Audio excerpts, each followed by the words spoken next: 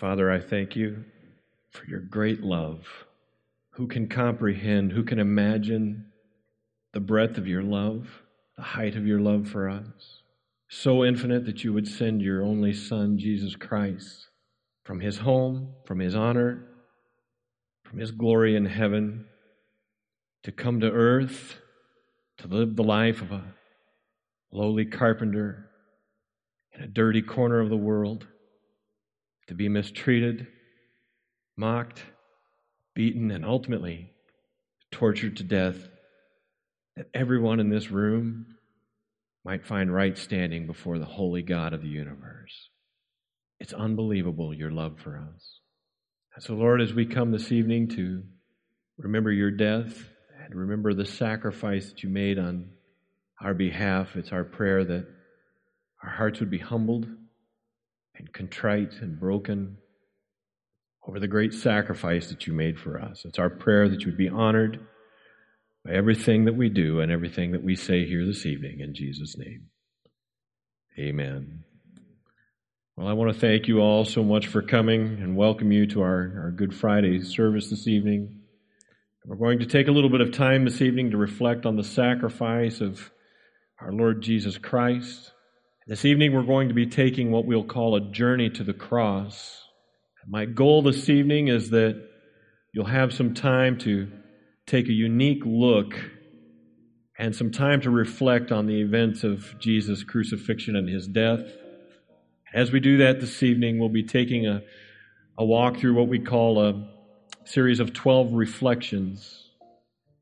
And we're going to allow time for you to respond to several of those reflections. We're going to allow you to take action on some of those. But I do want you to know that some of the reflections may be a little bit graphic in nature. So if you'd like to send your children 12 and under, if you have any of those in here this evening and you want to send them upstairs, we do have kids programming, and I would encourage you to do that. So in your bulletin that you received as you came in the door, there's an insert that we're going to refer to several times as we go through our 12 reflections. And I'm sure that we have caught you on your way in, but if any of you do not have one of those bulletins, our ushers have those, and I would ask that you just raise your hand, and Juan Carlos will make sure to find you, make sure that you have a bulletin for this evening. And as he's doing that, I just would like to remind you of a couple quick notes, if I could do that before we begin. First of all, and this is very important, I invite you to be present tonight. Be engaged. I want you to think about what it means for us to be here tonight. Be mindful of his presence. Be mindful of the reason that you've come here this evening.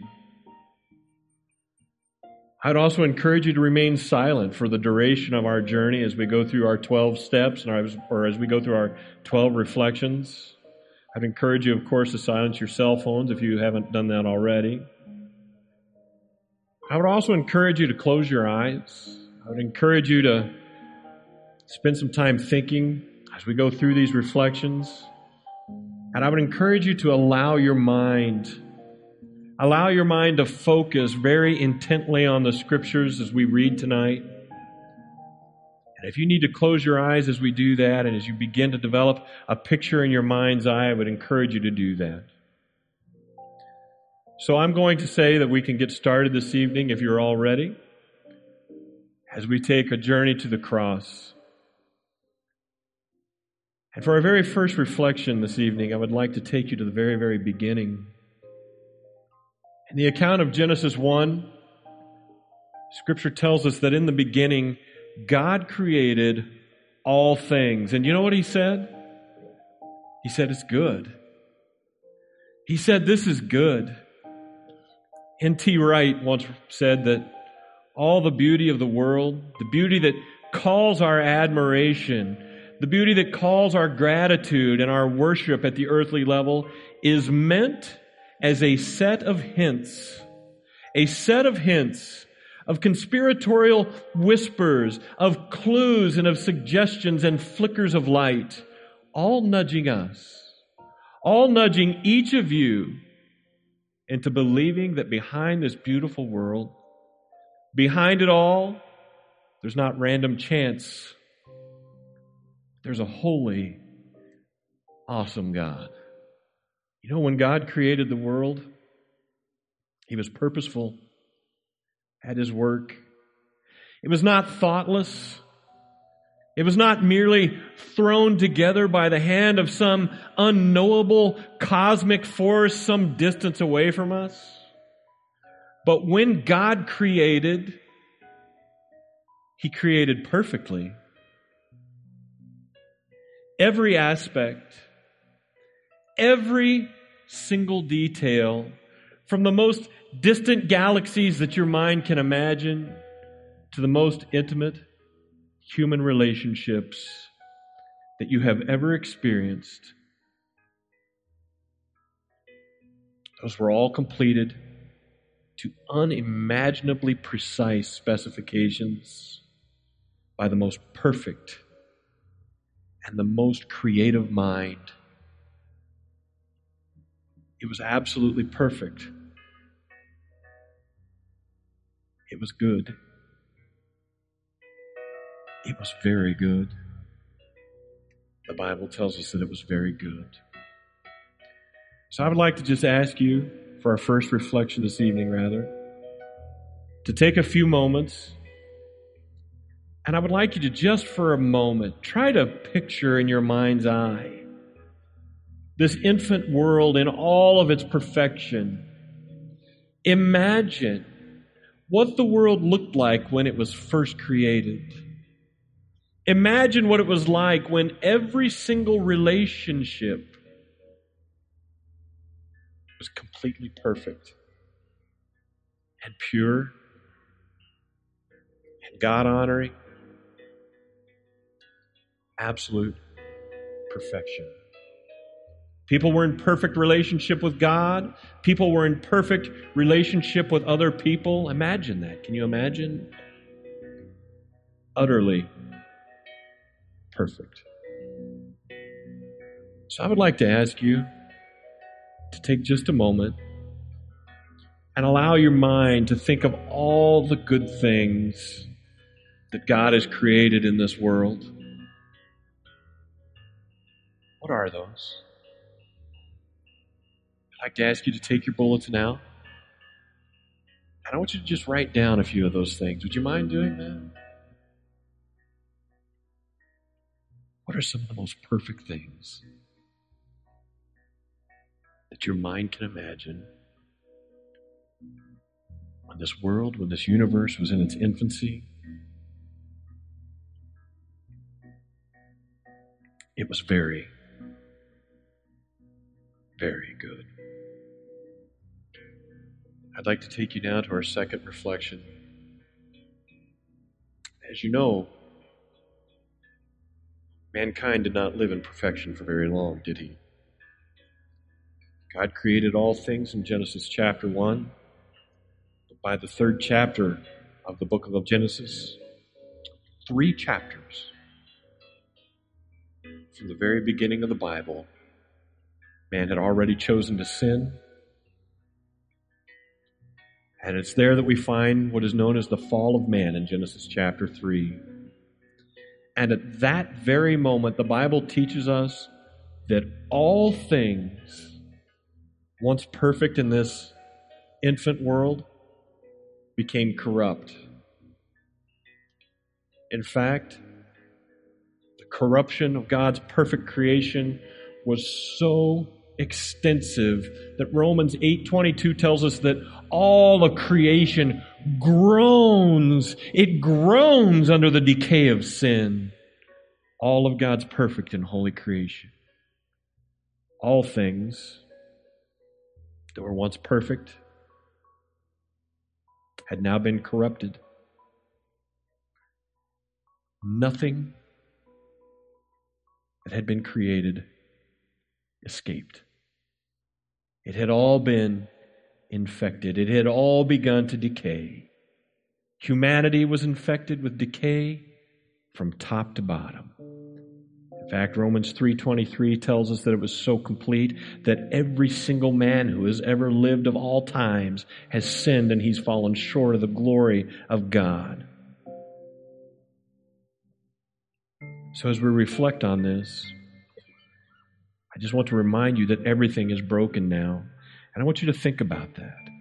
Think about all of the relationships. Think about all of the experiences that you see day in and day out that bear witness to the fact that God's perfect creation is now broken. And I want you to think about that deeply.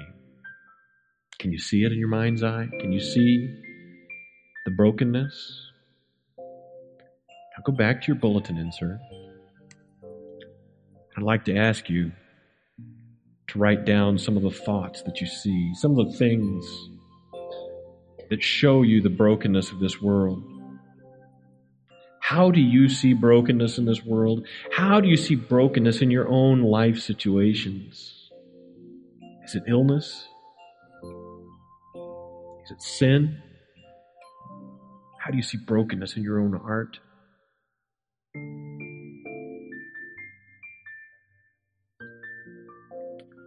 Our ushers are coming around with buckets. And inside of those buckets are some stones. And I would like to ask that each of you in this room take one stone. And I want to ask that you just hold on to that as we go through our journey this evening. And as you look at this stone, I'd like to ask that you allow it to remind you of your sin. I'd like to ask that you allow this stone to remind you of the decay of sin that has now infected and corrupted God's perfect, flawless, and very good creation. And as you get this stone, and you look at it, I'd like that you allow this stone to represent the sin that is in your own life. In our last reflection, we read that all have sinned, so you know that you have sin in your life. John tells us if we claim that we have not sinned, we're liars, and the truth is not in us. Think of the sin that has been present in your life and is present even today, and allow the stones that you've just received to symbolize your sin and your brokenness. I'd like to move now to our third reflection. I would like to just ask that you follow along as I read the following passages with you. I want you to allow them to create just a very, very vivid picture in your mind.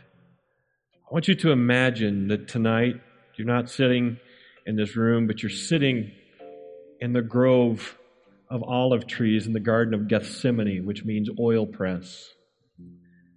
And as you sit there in this grove of olive trees on the side of this mountain, the moon is full and the moon shines. And not only does it illuminate the things in the garden, but it also casts shadows. And in the full moon, and in the shadow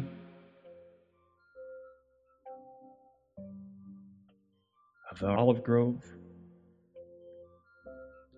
Jesus, in Luke 22:39, went out as usual to the Mount of Olives, and his disciples followed him. On reaching the place, he said to them, "Pray so that you won't fall into temptation."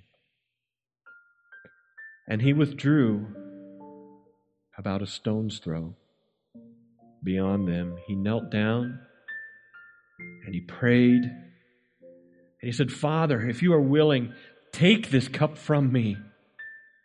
Yet, not my will, but yours be done."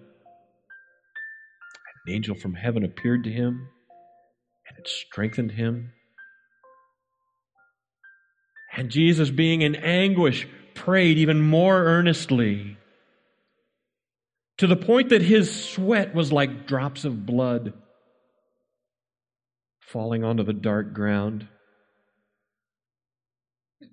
And then in Matthew chapter 26, Jesus returned to the disciples from his praying. He said to them, "Are you still sleeping? Are you still resting? Look, the hour has come. The Son of Man is delivered into the hands of sinners. Get up. Let's go. Because here comes my betrayer." As we reflect on this scene, I trust that you've been able to create that picture in your mind. But as Jesus is in this garden among the olive trees, he knew all the pain. He knew all the suffering that he was about to experience in just a few short hours. He knew the punches that would batter and bruise his face. He knew the spit of sinful men that would soon be dripping from his beard and into his eyes. He knew the crack of the whips, which would soon shred the skin on his back. He knew the nails that would be driven through his body. He knew the blackness. He knew the weight of sin that he was about to bear. And in just a few short hours, he who had never, ever done anything wrong in all of his life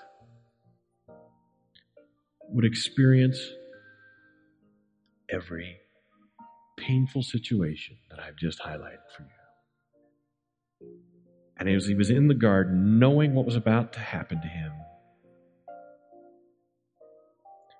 he chose to stand up and to walk forward. He chose to experience it all on your behalf. He chose to do it. And I wonder, can you feel the anguish in his heart? Can you feel his struggle? Can you feel the agony as he says, "Not my will, but yours be done"? You see, he was on a mission. The sacrifice he was about to make on your behalf was not an impulse. It wasn't a spur-of-the-moment decision. He knew it was coming, and he deliberately, willfully, as one who was on a mission, chose to stand up and walk forward and take the journey to the cross in spite of the great cost, in spite of the agonizing pain, in spite of the terrible fever, in spite of the humiliation. He chose to do it. For you. He chose to love. He chose to sacrifice. So I just wonder, is there an area of your life where you need to make a choice to sacrifice? Is an area of your life where you need to make the choice to love, even if it comes at the highest cost?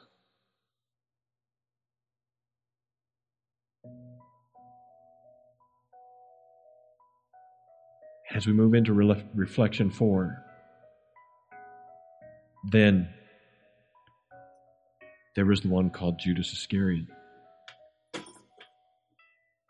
This one who had been one of the closest and most trusted friends of Christ went to the chief priests and he asked them, "What are you willing to give to me if I will deliver him over to you?" And so they counted out 30 pieces of silver. And from then on, Judas watched for an opportunity to hand him over. And Matthew 26 tells us that while he was still speaking, Judas, one of the 12, arrived. With him was a large crowd of armed men with swords and clubs, sent from the chief priests and the elders of the people. Now, Judas, the betrayer, had arranged a signal with them. He said, "The one I kiss, that one is the man. Arrest him." And so going at once to Jesus, Judas said, "Greetings, Rabbi." And he kissed him over and over. And Jesus replied, "Do what you came for, friend." Then the men stepped forward, seized Jesus, and they arrested him. You saw the bag of coins, and you can hear as they're dropped into the bag, each of the 30 pieces. That's what Jesus Christ was worth to Judas. You ask, how much is your integrity worth to you? Would you betray a friend for $20,000? What's your price? Why do we seem so quick to compromise our values over a few pieces of silver? What about Jesus Christ? How much would it take for you to betray him? What's your price? Or maybe you've already done it several times. Was it popularity? Is that what it took? Career advancement? Friends at school? Is there a certain man or woman you want to impress? And to do it, you're willing to turn your back on Christ? What is the price at which you would kiss his face, turn your back, and walk away from him? I want to share with you reflection number 5.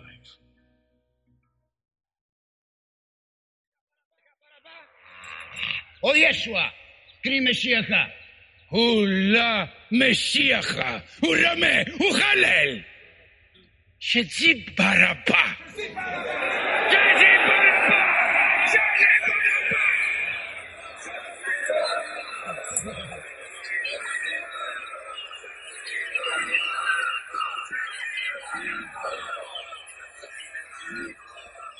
Eshel continuut. Man min feina shezi bilkom. Shezi Baraba.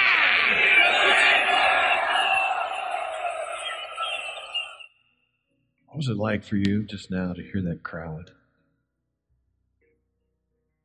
Did it trouble you as you saw his face?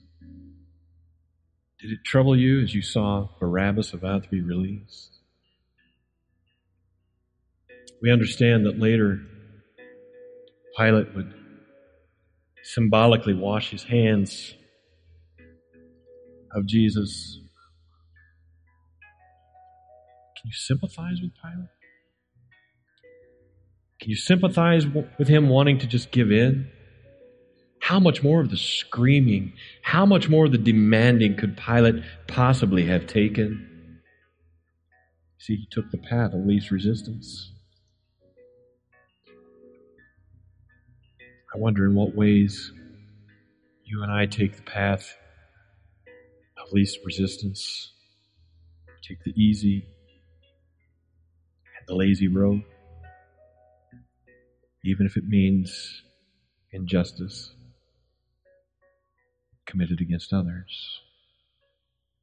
You saw as he washed his hands. I wonder, are you able to think of areas in your life where you act like Pilate did? In injustice? Because quite honestly, sometimes it's easier than choosing what's right, isn't it?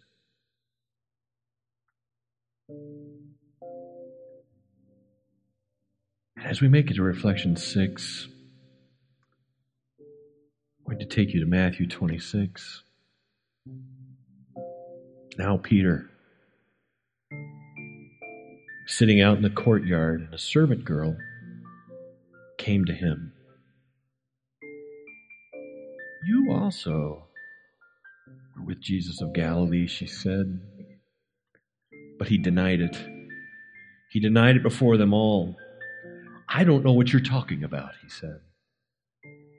Then he went out to the gateway, where another servant girl saw him, and she said to the people there, "This fellow was with Jesus of Nazareth."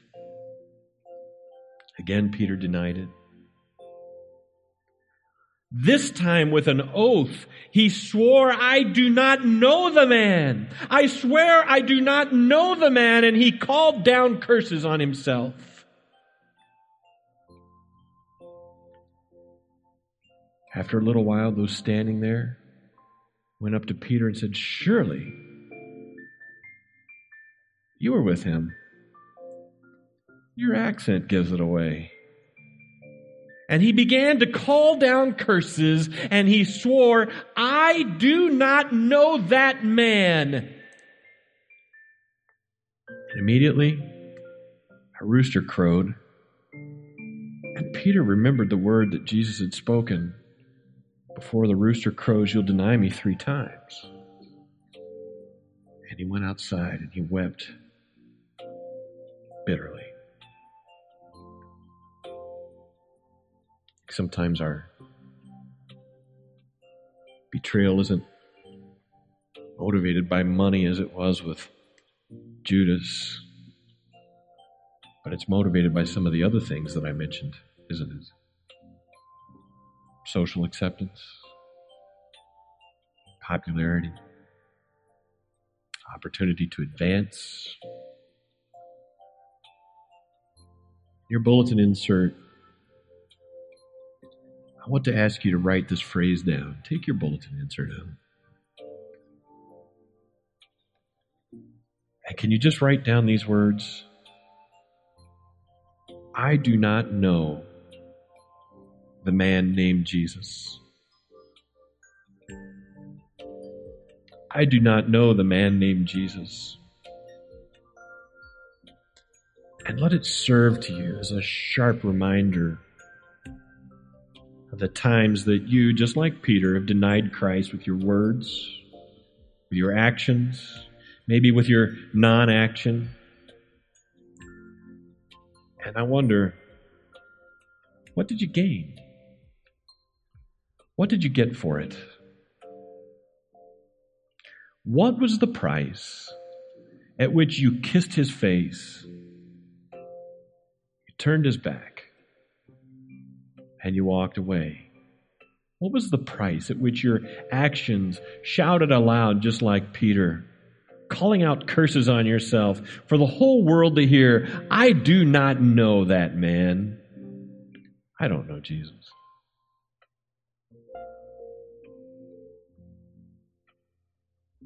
And in Reflection 7, he, Pilate, had Jesus flogged, and he handed him over to be crucified. And then the governor's soldiers took Jesus into the praetorium, and they gathered the whole company of soldiers around him, and they stripped him of his clothes, and they put a scarlet robe on him, and then they twisted together a crown of thorns, and they set it on his head. They put a staff in his right hand, and then they knelt before him, and they mocked him, and they said, Hail, King of the Jews! They spit on him. They took the staff. They struck him on the head with it. Again and again. And after they had mocked him, they took off the robe and they put his own clothes back on him.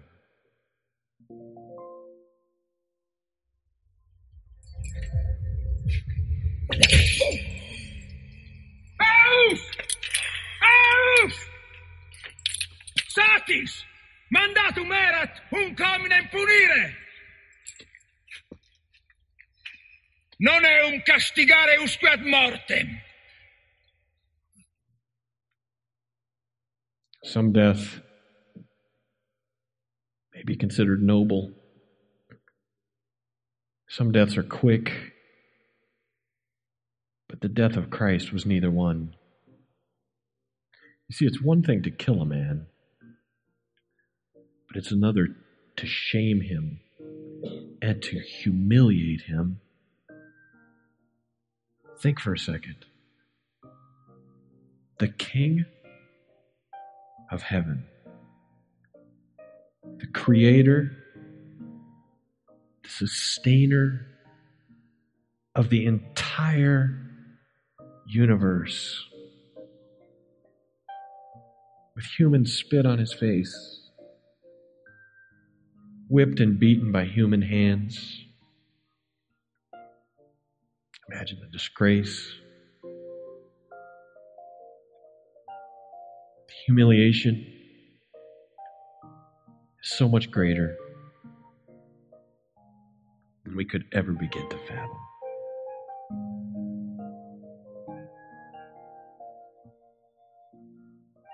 And then, after they had beaten him, after they had whipped him to within inches of his life,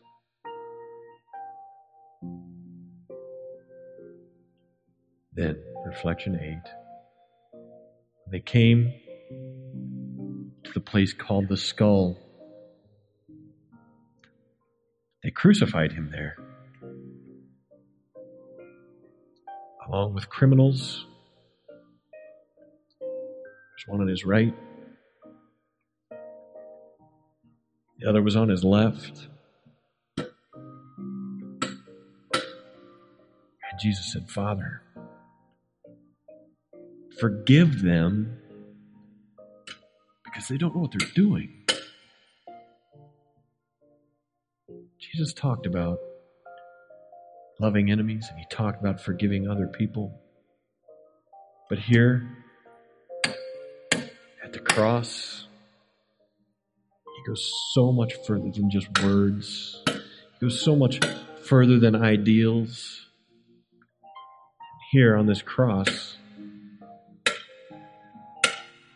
he teaches us with an example, the nails digging and tearing through his flesh, while the hammer is hovering. Jesus intercedes, and he offers forgiveness. Forgive them.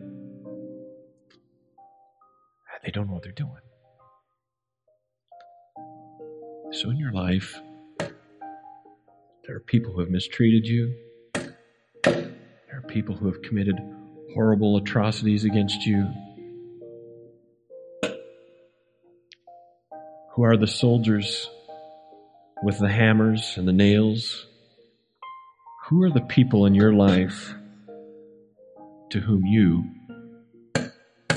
need to extend forgiveness? I'd like to ask you on your bulletin insert, on reflection number 8, to write those names down. You heard the sound?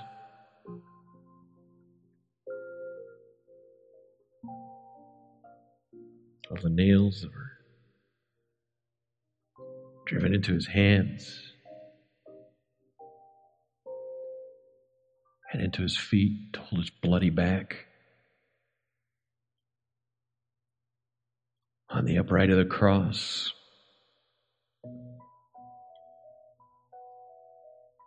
if he paid that price to forgive you,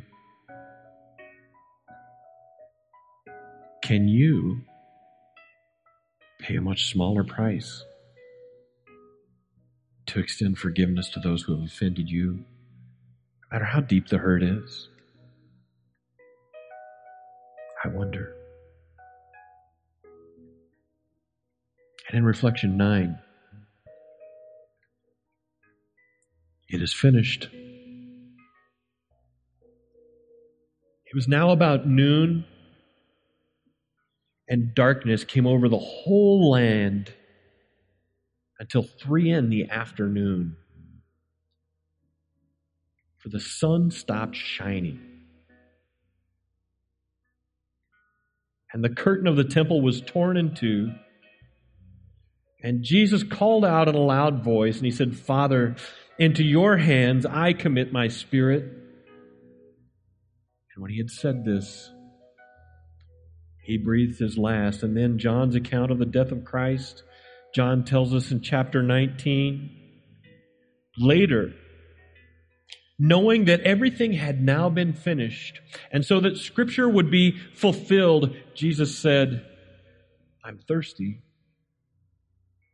There was a jar of wine vinegar there, and so they soaked a sponge in it, and they put the sponge on a stalk of hyssop, and they lifted it up to his face. They lifted it to Jesus' lips, and when he had received the drink, he said, it is finished. And with that, he bowed his head and he gave up his spirit. As we sit here looking at this cross, looking at the life of Jesus symbolized by the candle, I wonder if you can imagine yourself standing there at the foot of the cross with his mother and with the other women who were there. And I wonder if you can imagine what was going through the minds of those women that day. I mean, can you feel his presence at his death? Can you imagine yourself there in your own mind's eye? Can you feel the heaviness? Can you feel how broken his mother must have been as she sat there looking up at her beaten, bloodied, sacrificed son? Can you imagine the agony in her heart? Can you imagine the sorrow of his friends? Can you imagine the emptiness? Can you imagine the confusion? He wasn't supposed to die like this. I wonder, can you feel the darkness as his life is gone?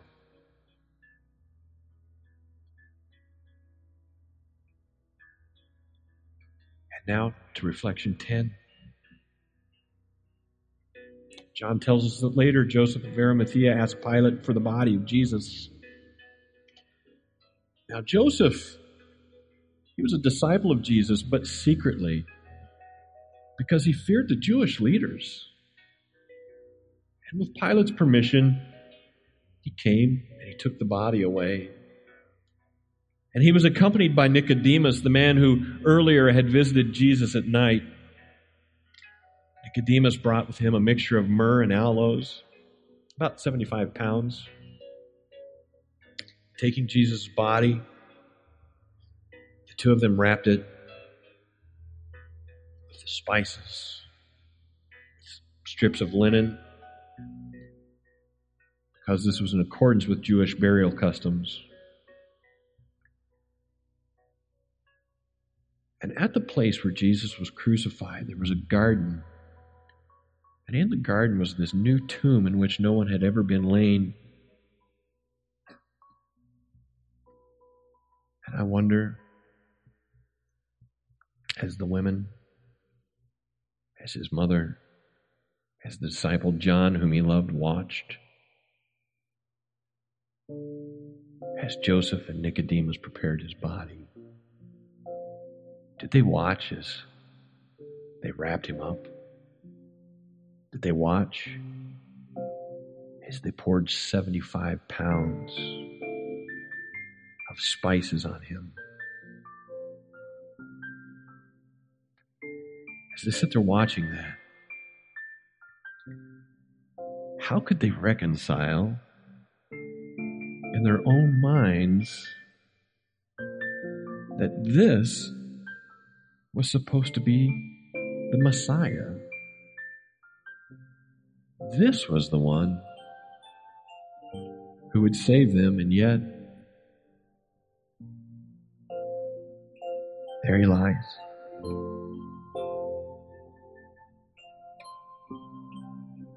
Dead. Bloodied. Beaten. Broken to the pleasuries. Almost unrecognizable. Wrapped in cloths. And placed in a tomb. The Messiah was dead. Can you imagine him thinking that? But in John 16:7, I tell you that I am going to do what is best for you. That is why I'm going away. The Holy Spirit cannot come. The Holy Spirit cannot come to help until I leave. But after I'm gone, I'll send the Holy Spirit to you. Imagine with me what one of Jesus' Jewish followers may have said at the time as they watched his body being buried. Do you think this is what's best for us? They humiliated you on the cross, and we're humiliated too, because we put our trust in you. No wonder Peter denied you. Maybe it wasn't out of fear, but out of sheer bloody rage that this is how the dream ended. How can you think that this is what's best for us? We put everything we had into you. Our trust, our belief that you were the one who could save us. You offered a taste of welcome, a hint of grace, a touch of freedom. For a moment, we glimpsed a new world, and you promised an eternity of that. And we trusted you. We're left wondering which is worse, that it ended like this, or that you knew it would end like this, and you took us with anyway. You see, the death of Jesus had shattered, completely destroyed every belief that his followers had about who the Messiah would be. His death shattered it all.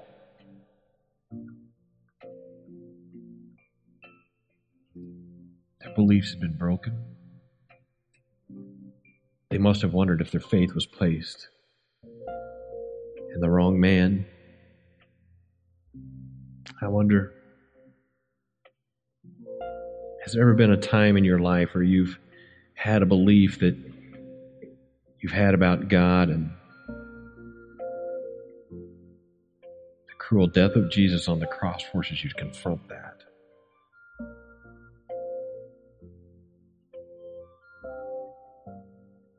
Many people ask, how could a loving God allow this to happen to such an innocent and perfect, sinless man?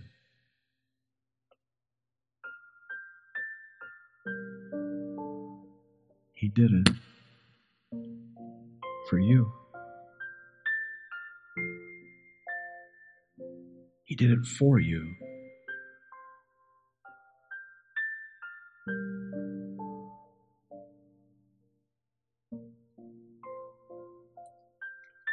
I'd like to ask you as we move to our next reflection to take the rock that you were given. I want you to hold it in your hand and just take a look at that for a moment.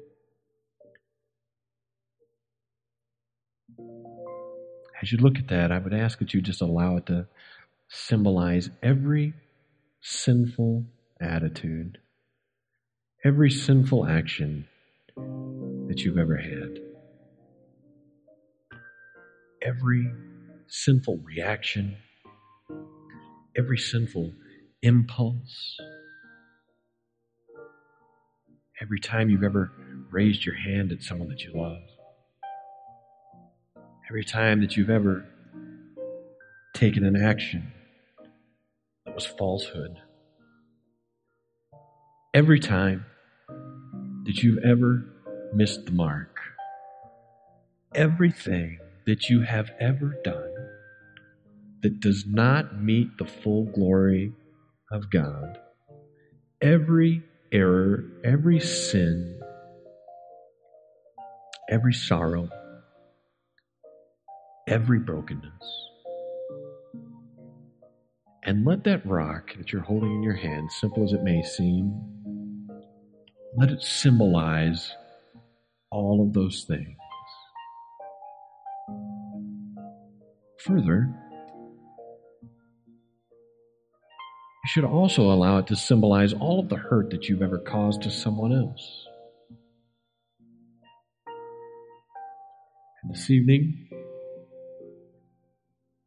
when our service is over, as you're walking out the door, I want you to take that rock that you're holding in your hand, and I want you to drop it into the buckets of water that are near the door there. Do it quietly. And as you do it, let it be a symbol of your sins dying with Christ and your life being washed through the death and the blood of Jesus Christ. So I'd just like to ask that you would take your card and in Reflection 11, I would just like to ask that you write your name in the blank as you renew in your own mind what your understanding of what Christ has accomplished for you on the cross. Friends, listen to me. If you believe in Him, if you believe that His death was enough to satisfy the righteous requirements of God, you're forgiven. Everything that rock symbolizes, every thought, every action symbolized by that rock, if you believe, you've been forgiven of all of it. The power of sin in your life,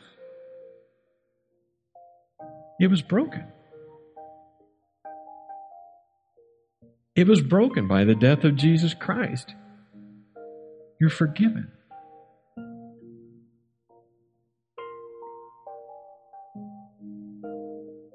You're forgiven for all of it. I just want to ask you to just close your eyes for a moment. And I'm going to read a passage to you from a translation called The Message. It's one that I don't commonly use, but I think this is very good. And I want you to close your eyes, and I just want you to listen to the words of Paul in Romans chapter 6. With your eyes closed. If we've left the country where sin is sovereign, how can we still live in our old house there? Or didn't you realize we packed up and left there for good? That's what happened in baptism. When we went under the water, we left the old country of sin behind. When we came up out of the water, we entered into the new country of grace, a new life and a new land. Could it be any clearer? Our old way of life was nailed to the cross with Christ. A decisive end to that sin-miserable life. No longer at sin's beck and call. What we believe is this: if we get included in Christ's sin-conquering death, then we also get included in His life-saving resurrection. We know that when Jesus was raised from the dead, it was a signal of the end of death as the end. Never again will death have the last word. You see, when Jesus died, He took sin down with Him. But alive, He brings God down to us. From now on, think of it this way. Sin speaks a dead language that means absolutely nothing to you. And God speaks your mother tongue. and you hang on His every word. You are dead to sin. You are alive to God. That's what Jesus did. That means you must not give sin a vote in the way that you conduct your lives moving forward. Don't give it the time of day. Don't even run little errands that are connected with that old way of life. Throw yourselves wholeheartedly and full-time. Remember, you've been raised from the dead. So throw yourselves into God's way of doing things. Sin can't tell you how to live anymore. After all, you're not living under that old tyranny any longer. Now, through the death of Christ, you're living in the freedom of God. We've come to our last reflection for the evening. Here at the table of the Last Supper, you see, this is where it all started. With the bread and a cup of wine and a promise. This bread and this cup that we're about to take, they're about that body and that blood. You see, this bread and this cup are about a new covenant between you and God. They're about righteousness that is given to you, not earned. They're about God fixing the sin problem in your life once for all. The bread and the cup that we're about to take are about how He so loved the world that He gave His only Son. They're about His faithful forgiveness. The bread and the cup that we're about to take, they're about His reckless and powerful grace. The bread and the cup are about you no longer being condemned. They're about you remembering that your sin is forgiven.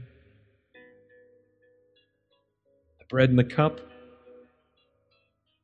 are about how everything is now moving back in the direction to ultimately end the way that God designed it to be originally. So I'd like to invite you to share in the Lord's table with me in remembrance of His death, if you would, this evening.